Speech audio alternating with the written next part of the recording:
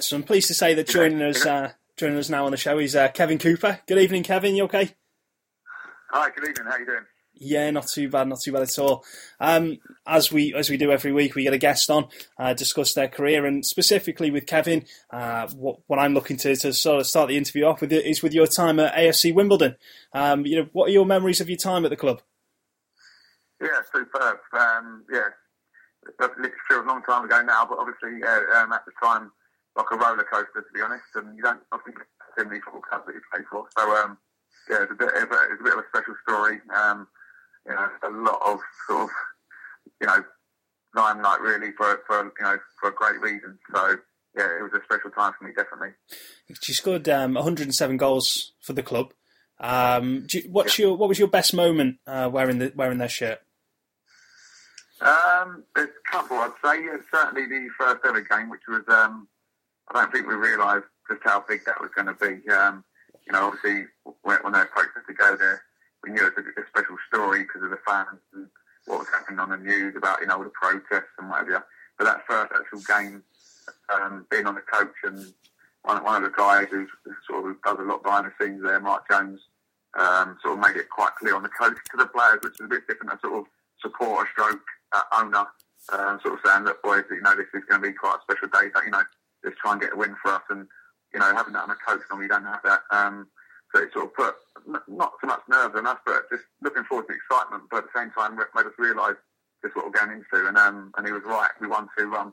And just the next day, it was all over the country's press. About that first win, you're just like, really? It's crazy, considering, we've got to drop down the start again. We didn't expect that much coverage ourselves as players, really. So that's that first moment, the first game. And then for me, on a personal level, breaking the all-time record in the second season, that was special for me to, beat a record that went back to the history of Wimbledon, sort of, 1912, whatever the year was, So that was a special moment, swallowing that penalty to beat the record. So prior to playing for Wimbledon, you were at Sutton United. Yeah. So how did the move to Wimbledon come about? Yeah, basically, in that pre-season, actually, literally, I've been on holiday. Sutton United have asked me to go down and play for them, and obviously that was the agreement. I hadn't I never used to go on holiday as a footballer, but I was sort of 30 years of age, thinking, well, you know what, it's the way the first. So I went away on holiday and come back sort of 10 days into pre-season, which I would never do normally. Did that, come to one training session at Sutton, and obviously John Wayne devised it. Obviously the Wimbledon game on the Tuesday night, which, because I've been on holiday, he said, look, we'll put you in a squad, but you've done no training. So for me, I played in that first game against Wimbledon. Actually, it was actually against them, that first ever game for Sutton v Wimbledon. So it was 0-0 at half time. I come on second half for Sutton, scored 2 in the space of about, I think, 10 minutes. Quite ironic, the first ever goal against them. And then literally after the game, knew a few of their players, and Terry Eames put a phone call in and said, look, would you be interested? And I'll be honest with you, I hadn't signed anything with Sutton at the time, so I was like, I agreed to do it, because Terry told me, obviously, that they'd be getting crowds like they were going to get. So I took the gamble and went for it, which I'm so pleased I did. So. Brilliant. And I read, when I was doing a bit of research for the interview, that it used to take you 45 minutes just to get from the ground to your car because of the amount of fans that wanted to talk to you after a game. Yeah, it's crazy. They really, like I say, when I say the roller coaster side of it, it was, normally, I've been at pro clubs, early on in my career, and literally, with that, you get put into your players' bar. You go in there, you don't really see the supporters. You come out and, by the time you come out, they're sort of more or less gone, or you sign a few guys going from the tunnel to the. But at Wimbledon, it's a little bit different because it was a fans club. The fans just decided to, they'd be in the bars for hours and hours, and you'd come out and they'd still be there. And then obviously, they just treated you like a hero. So because they would always thank you so much for listening to their story and helping their club. So it was a little bit of a different way of fans treating you, to be honest. And that's why sometimes it'd take you that long to get from there to your car. Because I'm one of them people. Maybe people say I'm sometimes too nice, but I try and stop for everyone to make sure they're, getting their photos or autographs done. So I think to be one of them people that do that, and obviously it would take me that long, but obviously at the same time, I look back and I don't regret that for 1 second, that they deserve, if I'm their hero and and make me feel like that. I want to give something back. So.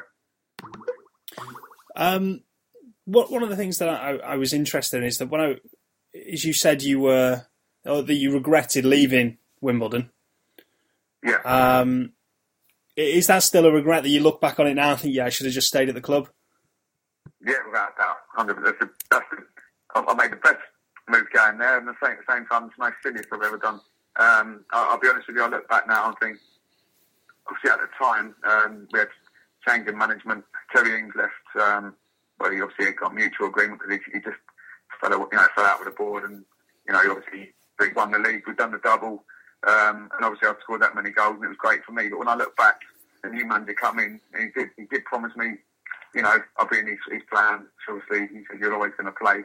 But at the time, sort of stupidly listening to his advice saying, you're going to get hit forever. So, bear in mind, I dropped down about 8 leagues to play for the club, with the story the way it was. I was at pro club, and then I was at that time I started, coming to non-league football. And, for me, then listening to his advice, going, well, listen, you've done a couple of years there, the new manager's coming.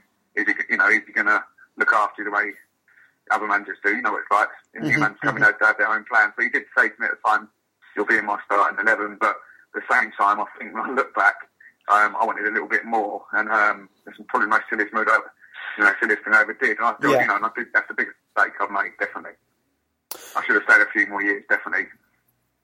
Yeah, I can understand where you're coming from. And I think, you said that at the time you think it's right. It's one of the grass isn't always greener situations. No, I'll be honest. I'll be honest. I made a call with Dave Johnson, the manager at the time, and I met him at Lebanon dinner a couple of years ago, last year actually. And I apologise in front of everyone on the mic, really, because I probably made himself life a little bit hell because I was a fan's favourite, as they would say, I suppose. I put the call into him at the time saying, look, I know you're the new manager, I know what your thoughts are, what your ideas are. And at the time, he would give me some, but not others. And I felt a bit like, in my gut feeling was like, well, I'm not feeling too...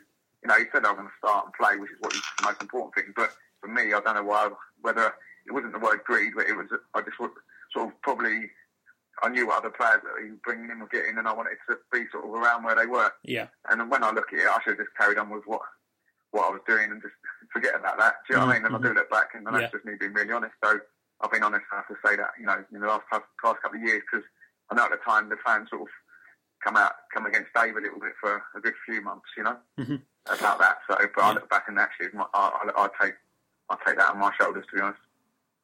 Yeah, I'm going to pass it over to Mike, because Mike asks our listeners every week to send in a couple of questions, and this week we ran a competition for the best question to sort of be read out. So Mike, over to you, mate.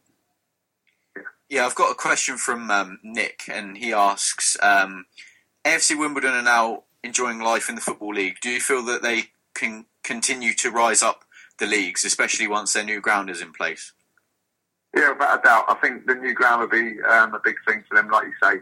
And that would be a big sort of bonus, and not the word bonus, but just it moving the right way. I certainly feel now. I sort of did an interview with Sky at the Milton Keynes game, which was a bit of a weird day. But when I was there, I said to them, it's taken them 9 to 10 years to get to the Football League, which is unreal. A lot of clubs get stuck in the conference for years, but they've done it in that short space of time. And I just feel, even now, you look at the last couple of years in the Football League, they're not finding it easy. But I think now is the time when they need to go to that bigger ground, just move another level like they have done. They've done that in 10 years, and we all knew at some point they'd have to get away from Kings Meadow to carry that on, to move up the way they are. And I think it's obviously going to be hard now, but they certainly, I think, I actually quote me on this. I think in 5 years' time, they'll be in sort of did one fight to get into the championship. If not in the championship, it's because the club's moving all the time. So so I hope they get a new ground, because I think that's what they need to do now. Okay, thank you very much. Yeah. Just before we finish tonight's interview, Kevin, Chris has disappeared. Gone to make a coffee, I think. I'm having no idea where he's gone. I wanted to touch on Sellebrity. Obviously, it's something you're heavily involved in. Are you able to give us any information about that, how it came about, and what sort of things it involves?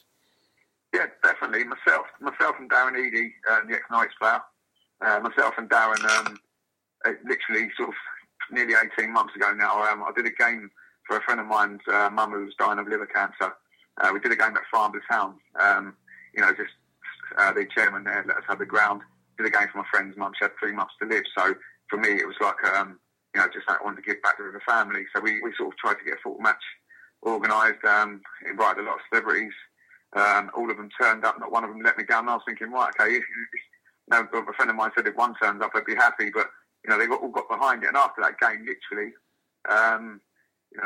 Adam Woodjack, who's obviously, you probably know him, Bill, Adam Woodjack, have got really behind us. The boys from Blue have got behind us and said, look, if you can, get these games started and get them regularly, we'll all back you. So it's just snowballed. Now we're doing sort of Premiership stadiums. Just on Crystal Palace on Sunday. We did Norwich City did 8,000, Birmingham City 8,000. So now it's moved to a real big level, and now we've got the guys from McFly and the Extended boys and Howie boys all playing every Joe Calzaghe. They're all now close friends and play every game. So now the sky's the limit for what we're doing now. Apart from what Robbie Williams does, I'd say we're one of the sort of largest out there now, and we're a Sellebrity Football Team. So we're really chuffed for that. But it's been a lot of hard work behind the scenes for me and Darren to get it where it is with the stadiums. But the stadiums and the clubs, we do it for their charities, and we've raised £230,000 now in the last 4 games for charity. So we're chuffed about it, and it's nice actually as a release. All the actors, singers, one of the footballers. So we're giving them their dream in the stadiums. They're all amazing singers and actors. But, deep down they want to be footballers, so we're giving them that dream at the same time while raising money. So, you mentioned Joe Calzaghe there. Is it true that he was knocked out by Lee Ryan during one of the games? No, that's not true. No. No, definitely not. I don't think that would happen. I think Joe struggled to get knocked out by anyone. I think. I only ask because obviously we run a boxing podcast on the site as well, and I thought it'd be an interesting topic of conversation for next week's show. No, it didn't happen. No. I think I'd take no. And you mentioned some of the celebrities that are involved there. Has a celebrity ever turned up and you've looked at him and think, who are you? No, not at all. No. We organise it from start to finish, and we know exactly who turned up. And to be honest with you, everyone who turns up, they're brilliant. And you know what? Every game we've had, it's crazy. At Palace on Crystal Palace Sunday, it was 9-7, and that was over a minute to go. It was 8-7. And then they scored at the end. And Leicester City was 5-4. And every game, it's like the Harlem Globetrotters. Literally, it should be about 16 all by the end of it. We hit crossbars, posts. I mean, a lot of the people who've seen sort of matches like this before say after 20 minutes it fizzles out. But our games are really end to end. You boys should try and get down to a game and they just end to end, and it's just and they love it. Yeah. Some of them are great players, some not so great. But we allow the ones who aren't really footballers, not the best, to have their own space. We don't go flying into them, and there's respect there from each other. So let's certainly try and get down to the game. So. Not quite like you mentioned the Robbie Williams one before, where Gordon Ramsay gets carried off after a couple of minutes because of a dodgy tackle. No, nothing. I mean, to be fair, take your hat to what he does with that at Old Trafford. They get the TV rights behind them. We haven't got TV rights behind us or anything like that. But certainly that's for what we do. We're getting that crowd of 8,000 at the minute, which is it's crazy considering 18 months ago this Sellebrity Football Team wasn't even there. So it's only going to get bigger, which is exciting. So we've got a big year next year. In April sort of month. So obviously keep your eyes out on Twitter. Yeah, you certainly we'll get you back on when there's an event in the near future and you can promote it and things like that. But for tonight, Kevin, it's been an absolute pleasure to talk to you. Thanks very much for giving up your time. And as I say, we'll get you back on when there's an event. Just send Chris a message on Twitter and we'll sort it out. Yeah, appreciate it. Thanks a lot for the interview. I appreciate that. Thanks for your time. No problem at all. Cheers, Kevin.